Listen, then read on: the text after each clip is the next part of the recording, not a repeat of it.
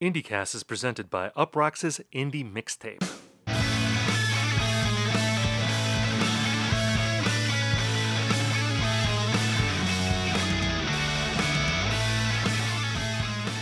Hello everyone and welcome to IndieCast. On this show we talk about the biggest indie news of the week, we review albums, and we hash out trends.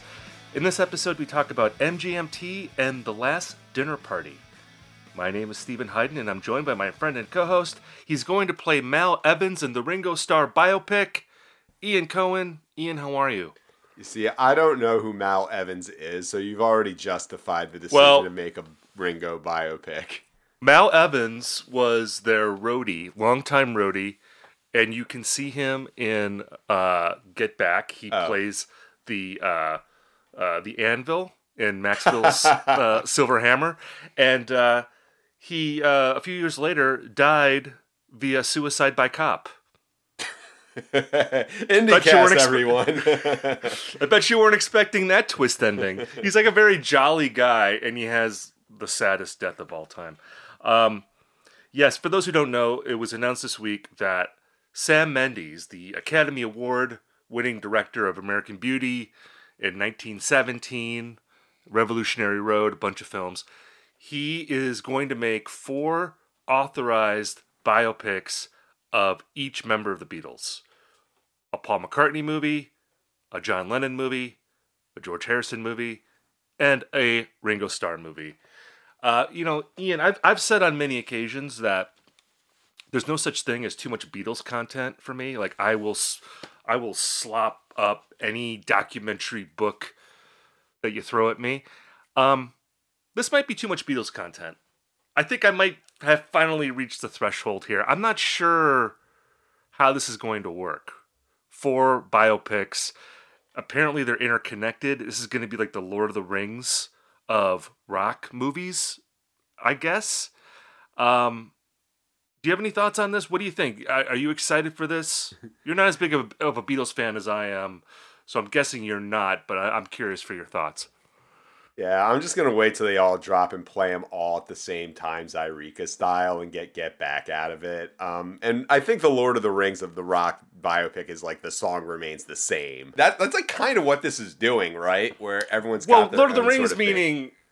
There's like 3 movies, Okay. and they're all like 3 hours long. I mean, so that's what I see this as being. I mean, I was thinking about this, and I actually think this would be more interesting if the movies focused on specific moments in their post-Beatles lives. Like, you could make a prison movie about Paul McCartney, the time that he was busted in Japan for pot possession, and he was in jail, I think, for 7 days. Like, you could make a movie about that. It could be like Midnight Express, but it's about Paul McCartney. Or 25th Hour or something like that. Yeah, it'd be amazing. Or, a buddy comedy about John Lennon and Harry Nilsson hanging out in L.A. in like 1974 and just getting like drunk every day. Like, that could be a great movie. I'd or like watch that. a movie about George Harrison getting the Traveling Wilburys together. Like, that would be an amazing movie. Or Ringo Starr making the movie Caveman in 1981. Like, you could do, like, those would be cool movies. I'm not sure how this is going to work, thinking that it's going to be focusing on the Beatles part of their lives. I just feel like by the Ringo movie, are even like the hardcore Beatles fanatics going to be running out of gas at that point? Yeah, I think that, my opinion of this movie was greatly influenced by seeing Sam Mendes' Wikipedia photo, and I was not expecting him to look like that. He looks like the sort of guy who, you include him in like a Beatles documentary about a guy who like stole all their publishing rights, or he just looks like a guy who's gonna rip them off. Not very rock and roll looking is what you're No. saying. He looks kind of like a nerdy guy a little bit. Yeah, like a nerdy guy wearing a scarf thinking he's rock and roll. Yeah, just the guy who like gets put into the Beatles camp and thinks he's down, like sort of like the therapist in Some Kind of Monster. Like he's got that sort of vibe to him. But yeah, also, like you mentioned, Maxwell's Silver Hammer. I mean, can any work of like quasi-fiction about the Beatles match the pathos of the other 3 members of the Beatles watching Paul make that song and wanting to murder him? We could get like a Rashomon style thing about that specific moment. But I mean, do you think these are actually going to happen?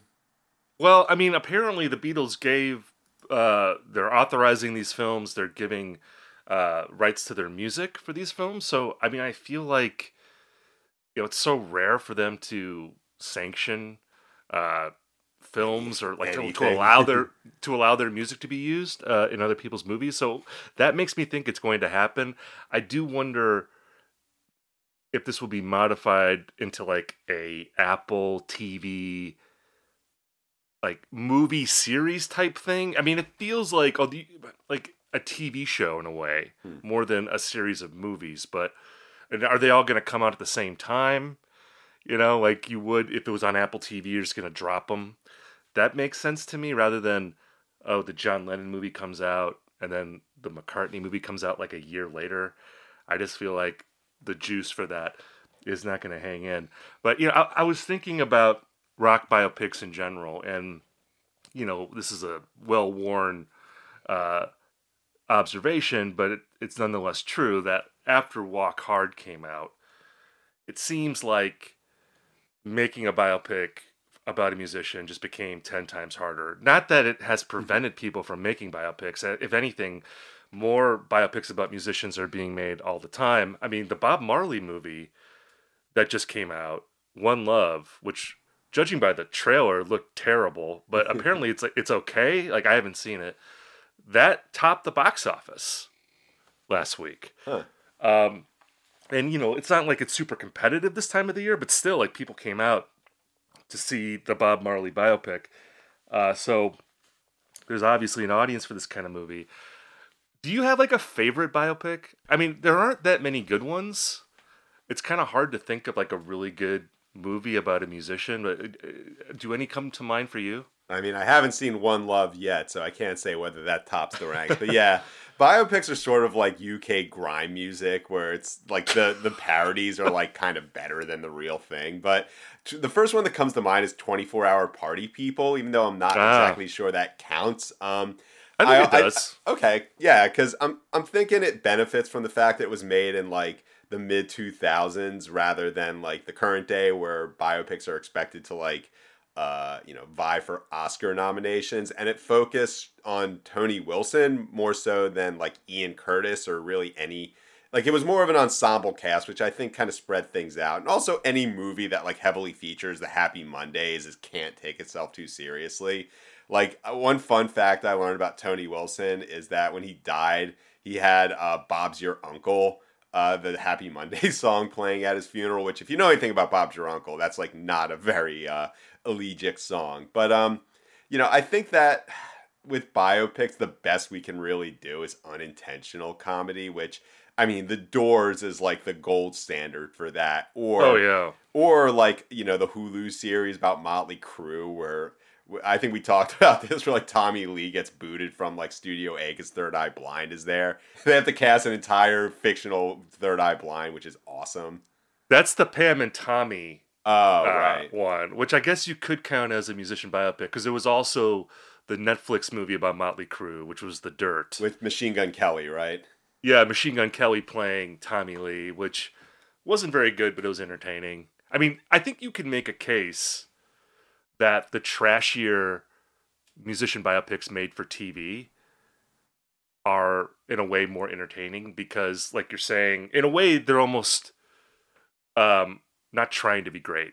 Mm-hmm. Like the more self-serious biopics, I think, sometimes fall just because, you see Rami Malek and this terrible, these terrible prosthetic teeth, and you just can't take it seriously, even though, there's tens of millions of dollars being spent on that film. Like, I think about the movies that were on VH1 in the early 2000s. Like, there was a biopic about Def Leppard called Hysteria, which you can see on YouTube if you've never seen it. Anthony Michael Hall as Mutt Lange.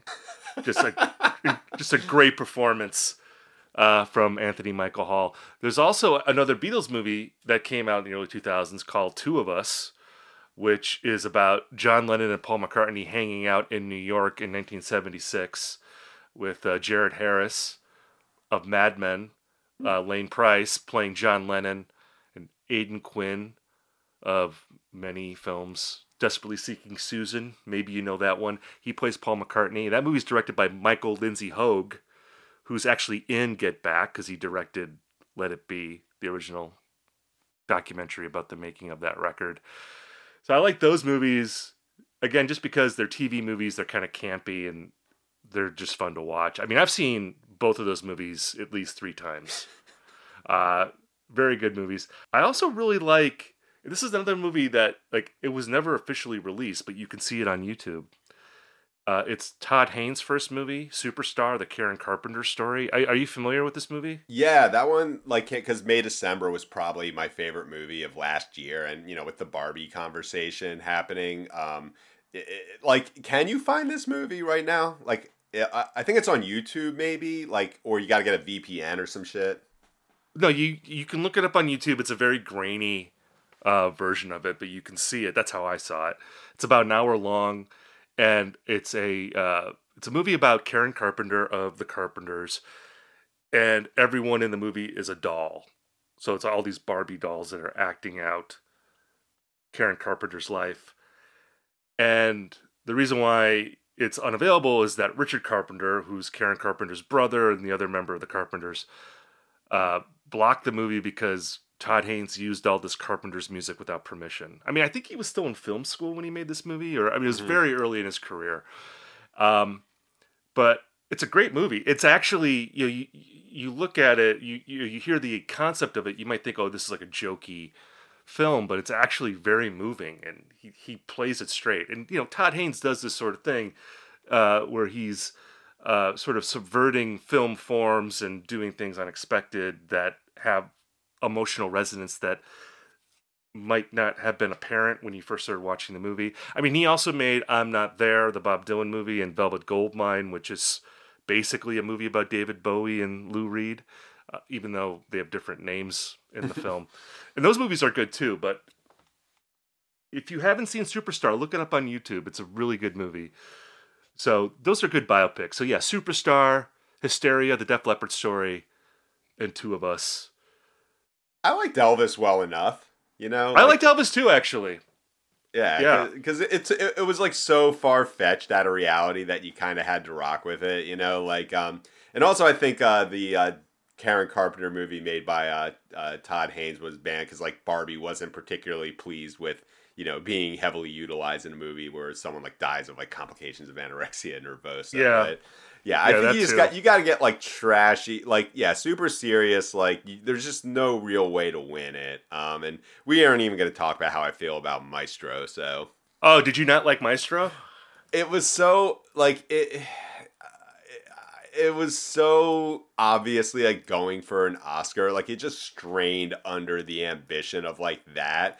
I think if like I think what came across for me, it's like I never really got the sense of like, hey, wait a minute, like why was Leonard Bernstein so important to begin with? It's I think it spent too much time like going over the kind of boring like it was weird that like I would wanted to see more about the music as opposed to like his relationship with Carey Mulligan, Yeah, but what about 65-year-old Leonard Bernstein dancing to Tears for Fears in a disco? Well, that fucking ruled. That was amazing. I like Maestro. I didn't love it. I see the flaws in it. I'm a Bradley Cooper fan. I'm coming out. I'm coming out of the closet here as a Bradley Cooper fan. I know I should be irritated by him, but I think he's a really good actor. I think he's a good filmmaker. Speaking of great biopics, A Star Is Born, great biopic about Jackson Maine, one of the great rock stars of the last 20 years. R.I.P. Jackson Maine. I loved A Star Is Born. I thought that movie was great. But people are just piling on Bradley Cooper. It's like all these people want to win Oscars. Why is he the only one getting attacked for that? Is he any more sort of craven about this than like anyone else out here campaigning to win the award? I don't know. I feel like B. Coops, you get a bad rap. Yeah. I'm defending you, B. Coops. I just think the whole, like The Simpsons, the whole thing smacks of effort, man. Coop, you're cool with me, man. You're cool with me, Jackson Maine. You paid proper respect to one of my favorite rock stars of the last 20 years. So that was like a movie cast there. We didn't announce, that was like a surprise movie cast. I didn't expect us to delve that deep into cinema at the top of this episode, but I'm glad we did. That was fun. We got range. People need to recognize. We got with sports, movies. I mean, there's no limit to what we can cover here. We could talk movies, we could talk sports, talk music, go back to sports, some more movies, go to music, maybe and some like sports. Once every year do a book cast. Yeah, every once in a while. Let's talk about MGMT. They have a new album out today. It's called Loss of Life. And this is, I believe, their 5th album. Sounds right. Am I right? Yeah, that sounds right. Because you got Oracular Spectacular, you have Congratulations, self-titled. What's the record Little that Dark came out Age. in 20... Little Dark Age. Really good record. That was 18, I think. That was 18. 6 years later, we got Loss of Life.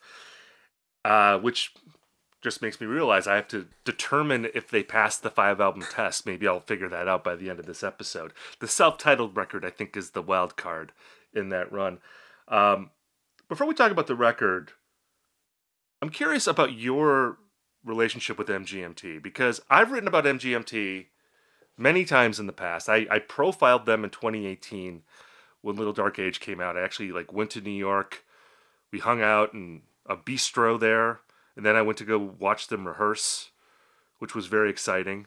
And then I've written about Congratulations, I think more than once. It's funny, with my editor, Phil, I once pitched him a think piece about Congratulations, and he slacked me back and he's like, you wrote about this album like a year ago. And I was like, what? I forgot. Apparently I'm just constantly wanting to think piece about Congratulations, but it is one of my favorite albums, I think, of the last 15 years or so. Certainly one of my favorite second albums that has ever been made, certainly in the 21st century. Just a fascinating period for them, when they were just living high on the hog from the success of their first record. Seems like they were doing a lot of drugs, spending a lot of money, being very self-indulgent. Made this crazy record with a cartoon. What is it? I think it's a bear. It's like a fox. It's very Sonic the Hedgehog. That's it. Slash Tails, Cartoon fox, surfing on the cover. Just an amazing decision to make that the cover of that record. So anyway, I've thought a lot about this band. They're one of my favorite bands of the blog rock era, and I want to talk about that in this conversation as well. But what's your experience with this band? Are you a fan of them? They're such a fascinating blind spot for me because there's absolutely there's no reason I shouldn't be very up to speed on what they've done, because it's not like I was above listening to MGMT in 2008. I mean, I feel like they were halfway between what Vampire Weekend and Passion Pit were doing at the time, which are bands I very much listened to. But would you believe that the only album I can guarantee, besides the new one, because, I prepare for the pod, and this is the first MGMT album of the IndieCast era.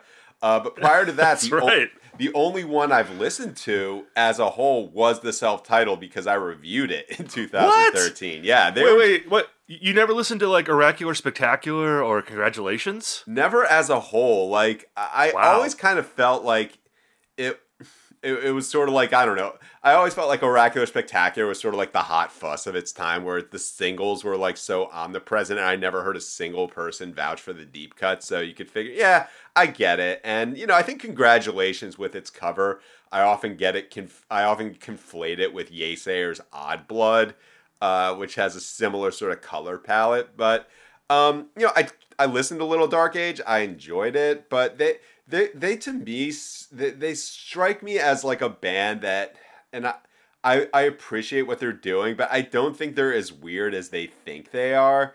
So they're a singles band that really believes they're making albums, which I respect it, but I like the new album, they just, their thing, I get what they're doing. They're really strong songwriters. They have a lot of skill, a lot of craft, they put 15 chord changes in each song. But I don't think it'll ever an emotionally resonate with me, which is probably, a skill issue on my end. I feel like they're sort of a Ween band where they have all this kind of crazy lysergic psych rock stuff, covering up the fact, yeah, this song is about me doing a bunch of drugs and being like super depressed. Yeah, the thing I would say, you bring up Ween, and that's a natural comparison because that's another two-person band. I've compared MGMT to Steely Dan, and I have to give credit to Molly Lambert because I think she was the first person to make that comparison, at least that I saw in a Grantland column many years ago. It's probably for the self-titled record back in 2013. But with MGMT, you have like these two smart alecky guys who meet at an elite college on the East Coast. They have a sense of humor that only they really appreciate, and the rest of the world is maybe a little confounded by. And then they start having totally unexpected commercial success, like huge commercial success. And they respond to that by just getting more and more perverse. And look, I know what you mean when you say, oh, they're not as weird as they think they are. But I do think that the reaction to the first record, especially on Congratulations, and even more so like on the self-titled record, because I think there are catchy songs on Congratulations. MGMT, the record, is like, there's just like pure noise on that record. I mean, that's like a pretty kind of bonkers album, I think. Alien Days is a catchy song, but that even feels like more of like a fuck you type record than Congratulations is. They really operated as a band that understood that they were always going to be defined by two songs, Kids and Electric Feel. And they knew that those songs were going to probably pay the way for the rest of their lives. Like, they didn't really need to make any more songs after that first record because those songs are so big. And they responded to that by acting like a band with house money, essentially. That it's like, it doesn't matter if our other records aren't as successful. We can just kind of pursue this psych rock pop muse that we have on our other records. I have to say, having said that, their streaming numbers are like way better than certainly I expected and probably you would expect. Like, you brought up Vampire Weekend before. Like, they are, I think most people would say like they're the most relevant band to come out of that blog rock late 2000s era. On Spotify, they have like 6 million monthly listeners. MGMT has 15 million monthly listeners. Even like the title track from like Little Dark Age, Great song. has great song. That's got like almost 600 million streams, which puts it in the neighborhood of Electric Feel, which I think has about 690 or so. So there's like a lot of people, and I think like probably a lot of young people that are into this band, and I can totally understand why. I mean, they have this aesthetic to them, again, that sort of psych pop, sound that, let's say you were into Tame Impala as a teenager, like in a way, MGMT is like the weird version of Tame Impala. Absolutely. Like if you're coming at it from that perspective, if you're like a 22-year-old that wasn't around really when Oracular Spectacular came out.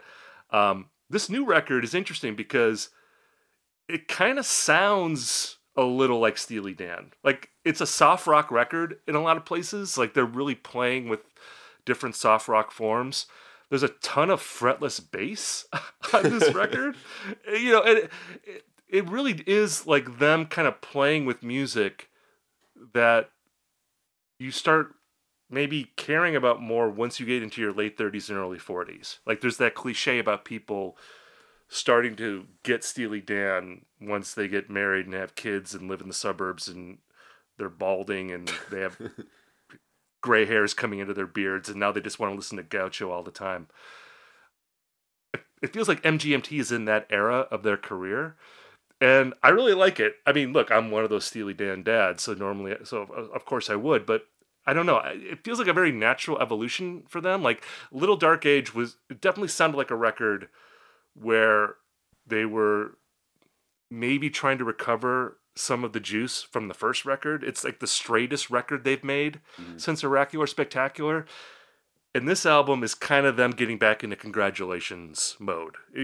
Very catchy songs, but it doesn't seem like they're very concerned about any kind of commercial success with this record. Yeah, another thing that was interesting, I didn't realize that they're on Mom and Pop now. So they're kind of technically kind of sort of an indie band at this point. But I feel like a fun little quiz game that we could do is like, is this a song? Is this a non-single from Oracular Spectacular or not? I'm looking at the streaming numbers, and I mean, Little Dark Age, yeah, there's nearly 600 million, and everything else. Like, I mean, it's way more than like the rest of the album combined. It's like almost like a Midnight City type outlier, but. Yeah, but like When You Die has like Yeah, that's good 136 too. million. That's nothing. I mean, that's way more still than I would have expected from like the fourth record from MGMT. Like I would have guessed that it would be everything on the first record, and then everything else would be like maybe 10 to 20 million or something. So to get into like nine figures with those kind of tracks, I mean, it's pretty surprising, and I think it does speak to their kind of crossover appeal to younger generations. Well, I think we have to mention one of my favorite Travis Kelce circa 2010 tweets where he's like Electric Feel. he's just like broing out hardcore to Electric Feel, and I think that MGMT probably saw that sort of element in their crowd. I mean, I actually saw them perform at the 2019 Just Like Heaven Festival, which was like the blog rock festival where like they didn't tell anybody. Like I don't think they told any of the bands beforehand what it was. And so like I'm sure like Grizzly Bear So wouldn't have played it, but yeah, just this to watch them go through Kids and Time to Pretend. I think they played Electric Feel and Kids, and they were just so like, yeah, let's just knock it out, punch the clock. It's almost fun to like watch them like kind of hate perform those songs, you know? Like that's an element of the performance. Yeah, I mean, when I saw them on the Congratulations tour, the main set, by the way, the opener for that tour, Tame Impala. Wow. That was like inner speaker era. But anyway, they come out at MGMT and they did, I think, the whole album in the main set. And then the encore is Electric Feel and Kids. And I don't think they had the band with them. I think they just played the backing track from the record and sang along. And of course, the audience went apeshit. Like the audience was sort of listless during most of the show, and the band was into that part of the show, and then the MGMT guys were not into the encore, and then you just saw like all these people getting up to dance for that. So it was a very funny juxtaposition there. But it does, even that kind of reminds me of Steely Dan. It reminds me of like Steely Dan playing like a yacht rock bill or something. Like how Donald Fagen, I'm sure, is not into the yacht rock scene, people wearing captain's hats and all that garbage. But it's still very lucrative for them to do that sort of thing. So it's like, we don't like being associated with this, but it's also something that keeps our audience alive. So interesting. Yeah, I think that this album, just in terms of its quality, we talk a lot about bands of this ilk, with like Arctic Monkeys and M83, the bands that have been around for like 15 some odd years and are still putting out new music. I think the bar this album has to clear is like, will it be instantly memory hold? And even if it's good, and I don't think the answer is yes. This one's like receiving pretty good reviews, which I think is kind of a makeup call for Little Dark Age not being given its due in its time. But I think this is what happens when you put out albums every 5 years, that everything's influenced by whether or not like people were correct about the previous one. Yeah, I feel like with MGMT, they are constantly being memory hold, and then they get brought out of the hole and into the light. And it's because, like you said, they put out records every 4 or 5 years. So one of their albums will come out, and they'll be like, "Oh, this is good. Like, this is a good band. I forgot how good these guys are." And then they just go away for a half decade. And then the next record comes out, and you're like, "Oh yeah, these guys are good. I forgot that these guys are good." Like that just seems to be a recurring thing with them, and maybe they like it. Again, I could see that appealing to their sense of humor. They have a very singular and perverse sense of humor, so they might get a kick out of that. All right, well, let's pivot from a legacy indie band to possibly the next big indie band. And of course, I'm talking about The Last Dinner Party. This is a band from England. They put out their debut record earlier this month. That record is called Prelude to Ecstasy, which, again, to bring up Steely Dan, very reminiscent of Countdown to Ecstasy. This is like the prelude to Counting Down Ecstasy. This record is getting a lot of hype, a lot of airplay on perhaps your favorite satellite indie station. They do seem like a band that is poised, or at least the industry is trying to position them as this year's Wet Leg. You know, like the British band that is composed of all women, that comes out of nowhere and just wows critics, wins a lot of fans, and just immediately seems huge.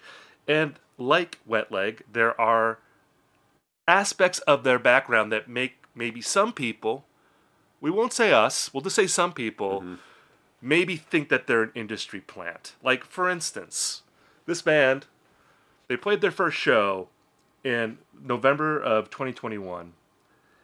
And it's funny, like, I was looking at their Wikipedia page, and apparently they were inspired to become a band because they saw Black Midi. And they were just like, oh, this is an important band, and we want to be part of their scene. And it's just funny to me to think of Black Midi as, like, the Velvet Underground. You know, like, they're already, like, inspiring other bands to form because they're so forward-thinking. But anyway, this band, they played their first show in November of 2021. They were signed to Q Prime Management in early 2022. So let's just say 2 or 3 months later. And Q Prime Management, for those who don't know, they manage Metallica, they manage Muse. They're like a big-time rock management company. And again, I do not know, like, how does this kind of thing happen? I have no idea, like, how a band plays their first show and then is immediately signed to, like, one of the biggest management companies in the world. I mean, do you have any insight into this? Is one of their, like, dads, like, you know, in the record industry or something? I don't know. Or are they that amazing? Are they just that amazing that they got signed so quickly? I mean, maybe. I mean, Yeah. when you look at, like, what they're coming to the table with, this is exact, like, if they didn't exist, someone would have to invent them. And I know that's, like, kind of a cliche. And I think where this band is, like, their whole, like, a lot of their deal is just, like, kind of bringing accusations of, like, industry plant or whatever to the fore and acknowledging right off the bat.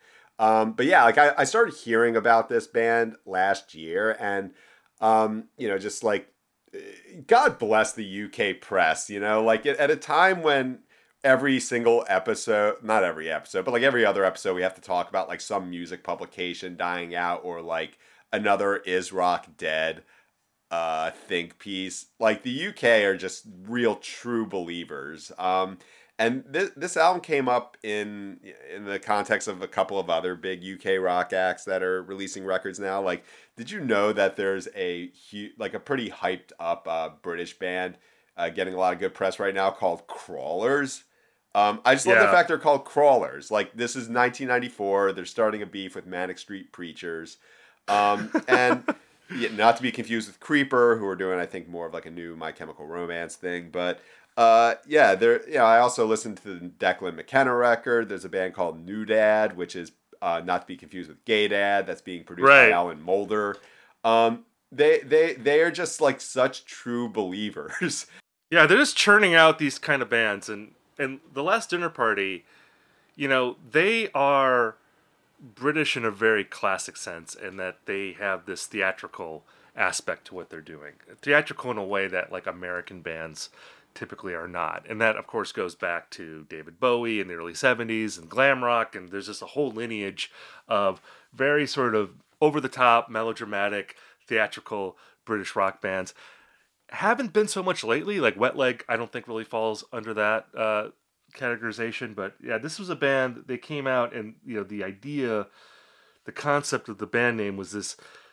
And again, I'm reading from the Wikipedia page. Inspired by the idea of a huge debauched dinner party where people come together to celebrate with a hedonistic banquet. And I'm just thinking about, you know, the big it rock band of 2023, Måneskin. They had a similar type thing where it's like, yeah, man, we're bringing debauchery back to rock music. But the Last Dinner Party does that in a very sort of slick, accessible package. Like, this isn't like a sloppy, dangerous rock band. They make very catchy, well-crafted synth rock songs that go down very easily. And this record in general, I would say, is good. Like I've listened to it a bunch of times, and I'm not bowled over by it. Like it doesn't have, I think, enough trashiness for me to love it. Like I wish they really committed to this concept of, we're this debaucherous British band, and we're gonna have questionable taste in our. And I don't mean that in a lyrical sense. I just mean really going for it. And again, I'll refer to a concept that you love to talk about, which is shittiness. You love shittiness in bands, and that's always your thing with the 1975. Why you love them so much? You feel like there's a shittiness to them. I feel like the Last Dinner Party, their Achilles heel perhaps is that they're a little too tasteful. Like I wish they were a little less tasteful and more tasteless. But having said that, this is a well-crafted record, and like the Wet Leg record, I was being a bit facetious earlier when I was talking about how quickly they got signed. I mean, I understand why they got signed because it's a very commercial package. An all-female band, very theatrical, really catchy songs. There's a lot of hooks there. So I get why they've had this meteoric rise. We should mention, too, that they were opening for the Rolling Stones in 2022, less than a year after their first gig. I mean, so they, again, were put on the fast track to stardom. I do wonder how they'll translate in America. It seems like they are building an audience here, but it seems like American audiences are a little slower to accept this sort of theatrical type British band. Like, I just think about like Suede versus Oasis, or like Suede versus Radiohead. I mean, that's a better comparison because they came out at the same time. The song exactly. that eventually got them big, Yeah, their dumb rock song is what got them big.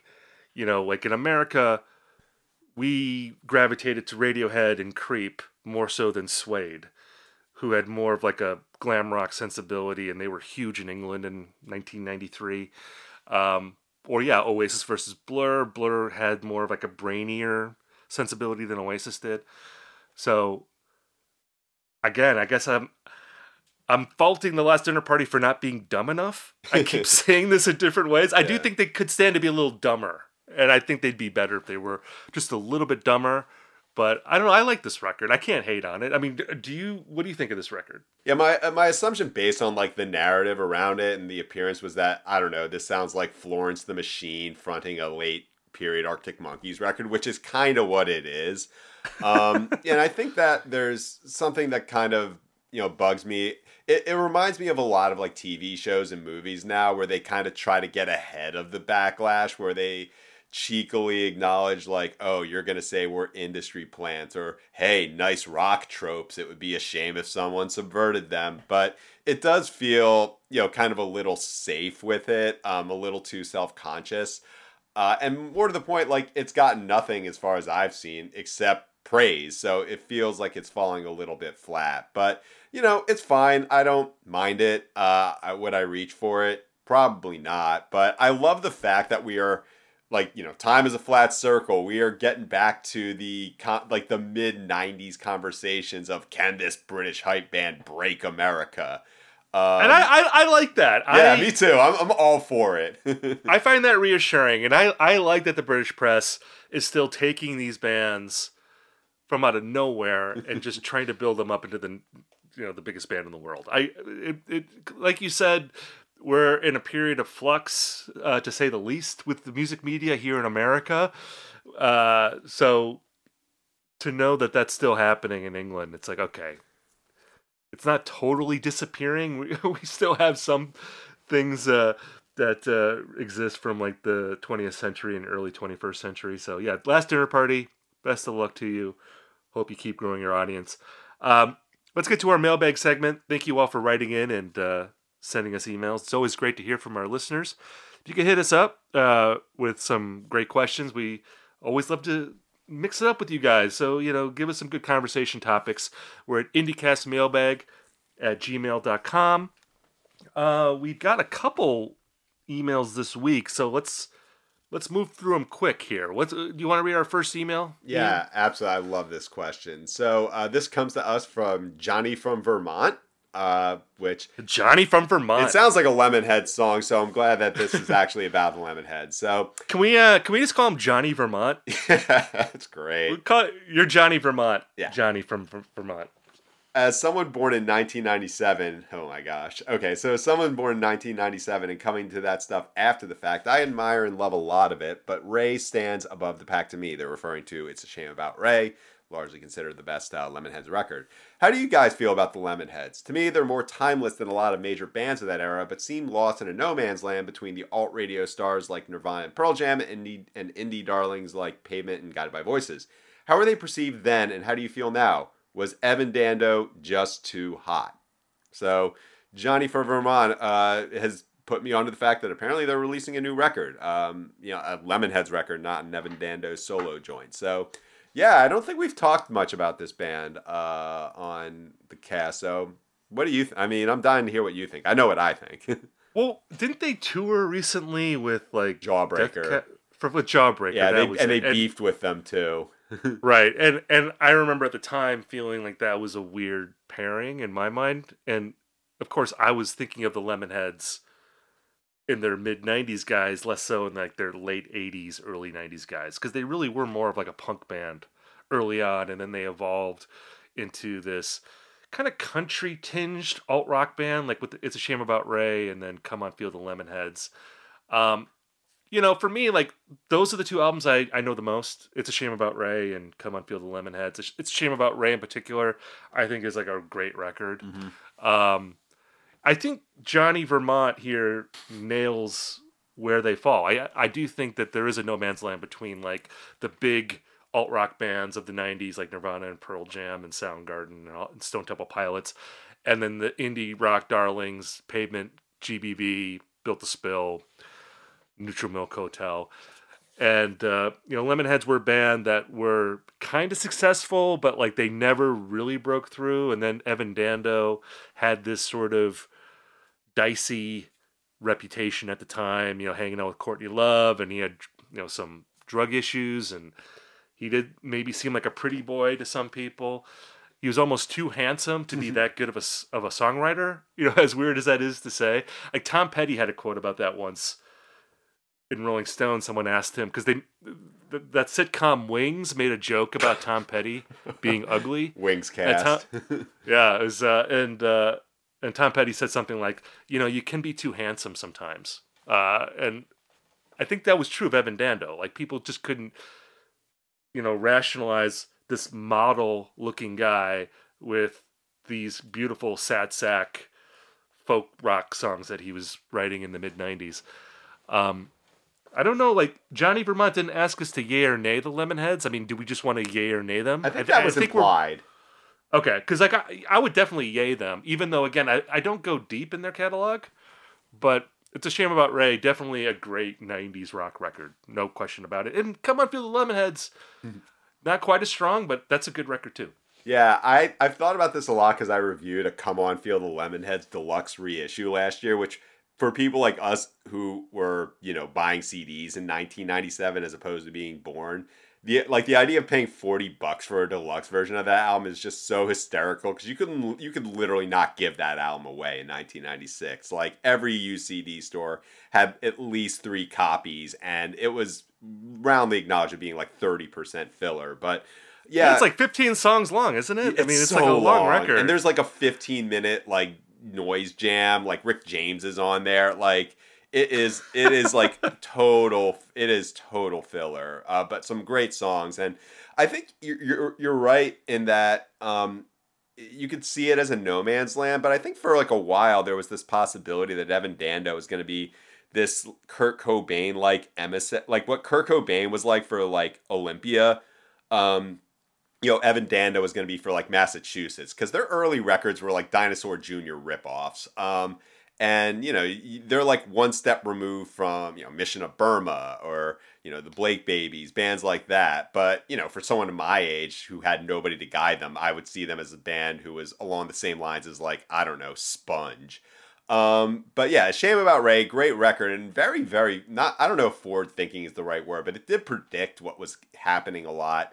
On Run for Cover, or like Philadelphia labels like Lamo, where it's there's some, there's some college rock and maybe a little grungy all pop, but like some country leanings as well. And you could hear, what was happening, what was going to happen 20 years later. And I think the interesting thing to think about with the Lemonheads is how, because Evan Dando was so hot, that the Lemonheads were like the rare male band that was subject to a lot of the same standards as, female fronted rock bands from that era, where it was fair game to talk about like Evan Dando's drug habits or like who he was dating. And it was a weird, like, shoes on the other foot sort of thing. But look, I mean, Evan Dando's had a rough go. I hope he finds some peace.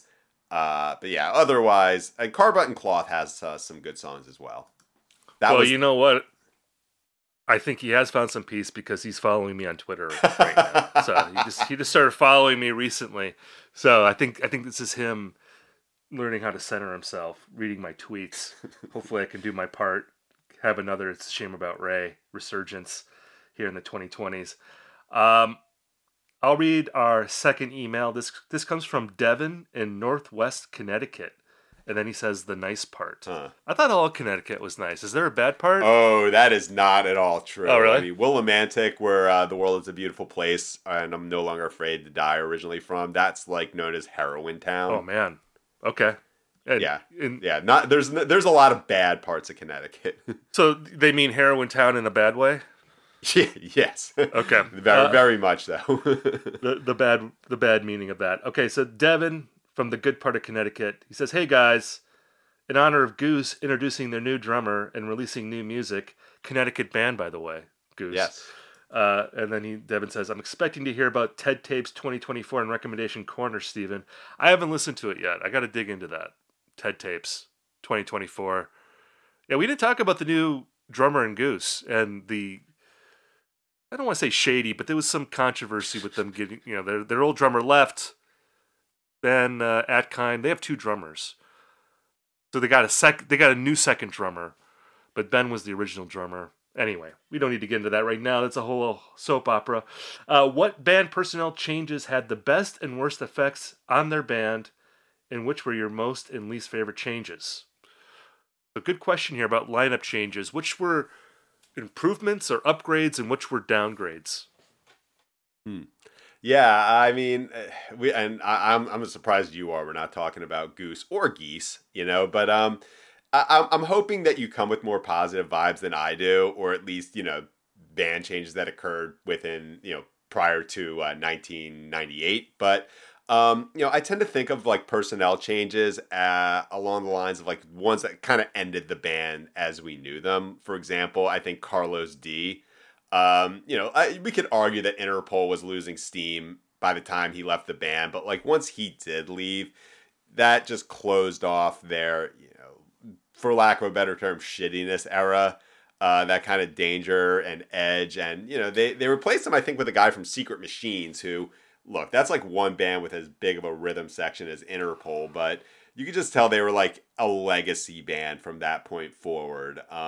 Similarly with Death Cab and Chris Walla. Now, Chris Walla was a guitarist and also the producer, but once he left the band, he was replaced by a guy, Dave Depper, and that effectively changed Death Cab into like a band that appears on K-Rock. And also, Dave Depper is a guy who's like Ben Gibbard's marathon buddy, and like after Ben Gibbard got sober, and we can also make an entire episode of the bands that like got way worse once they got sober. And a kind of a shitty topic, but this is rock music. But I think of like the positive personnel changes as like the really weird ones, like Johnny Marr joining Modest Mouse. Same with a Smashing Pumpkins on with Tommy Lee on the drums. This is our second Tommy Lee reference in this episode. But I think the most impactful, as far as modern bands, is Cloud Nothing's bringing in Jason Guerra is like the best drummer in my opinion of like the past 20 years in rock music. Listen to the self-titled and then listen to Attack on Memory. This is a great lesson for a lot of the bedroom bands that are happening right now. Like, get a real drummer. Like, get a real drummer. You'll be absolutely amazed what you're able to accomplish. And so I think those are the ones that come up, but I guarantee you're going to think of like some Hall of Fame type shit. Well, it's funny how changing the drummer has really helped a lot of bands. And maybe, if you're a fan of Goose, you can take this to heart. I mean, let's start with the Beatles. They have Pete Best on the drums for a long time, and then along comes Ringo Starr, and they just shoot to superstardom almost immediately. I mean, that's like the definitive All example Ringo. of that. All Ringo. But then you got like Neil Peart in Rush. They got some other guy playing drums on the first record. Neil Peart comes in. Not only is he like one of the all-time great drummers, he's also like, hey man, I read Ayn Rand. I write lyrics. I'll write all of our lyrics. So you got a lyricist and a drummer coming in, Neil Peart. There's a little guy named Dave Grohl coming into Nirvana. Kind of a big deal. He comes in, joins for Nevermind, and they just are transformed and they become the biggest band in the world. Topper Headon in The Clash comes in on the second record. He's an amazing drummer, takes them to the next level. I'm also going to throw in Matt Cameron for Pearl Jam. I think you could make a case that Pearl Jam might have broken up if Matt Cameron hadn't come in. I mean, he was like this stabilizing presence in that band, and he's the longest tenured drummer now. I mean, they went through like tons of drummers in the 90s, and now Matt Cameron's been in the band for like 25 years, and they're just a touring machine with him in the band. So, yeah, I think drummers, for whatever reason, they just make a big difference, and it can transform your band from like a good band into a great band. It's like maybe the most underrated thing. Like sort of like the little like magic potion or pixie dust that you can sprinkle on a band to make them really great is if you just bring in a powerhouse drummer. Well, I think with Interpol, I mentioned like Carlos D leaving. Their original drummer was from like the classic screamo band Seisha, but then they got replaced by Sam Fogarino, who was like 10 years older than the rest of them and just completely transformed them. Shout out to the For Your Health song. Hey, did you know that the drummer from Seisha was in Interpol?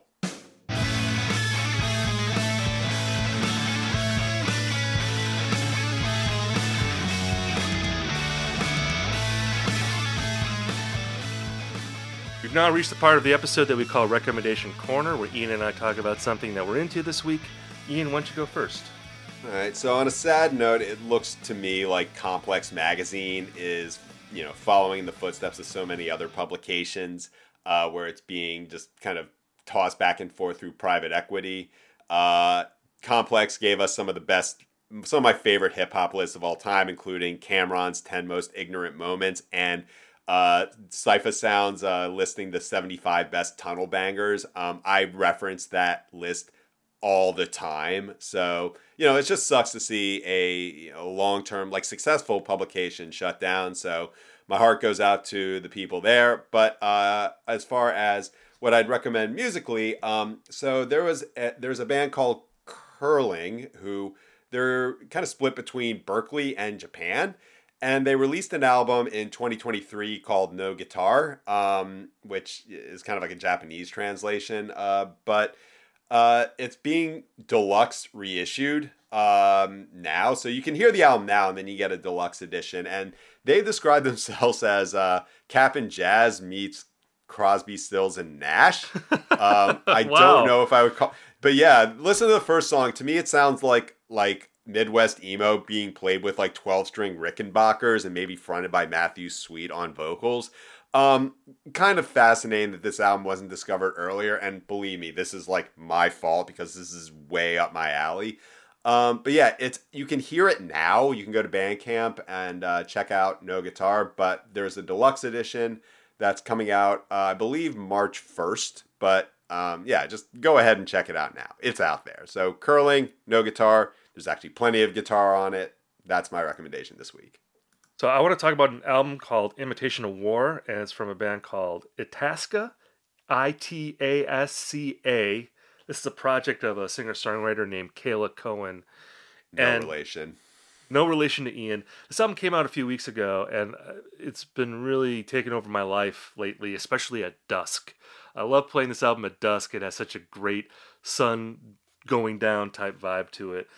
And the way I would describe it is like the guitar tones to me remind me a lot of my favorite Joni Mitchell record, Hejira, from 1976. That kind of very airy, wiry, somewhat jazzy type guitar sound that record has. I just feel like it's so unique to that album, and at times this album reminds me of that. I think Cohen's vocals too are a little Joni-esque from that period, where Joni's singing in like her lower register. Uh, Kayla Cohen has, I think, a similar vocal quality, but it takes that Hajira blueprint and it just kind of blows it out a little bit into these just beautiful low-key guitar jams. On the show, I've talked about the band Rose City Band. And I feel like they have some of that Rose City Band element to what they're doing as well. Like that more laid back side to the Grateful Dead, maybe, in the guitar jams on this record. Really great record, great songs, and again, just a really entrancing guitar sound that I just feel like goes perfect at the end of the day. So again, the album's called Imitation of War.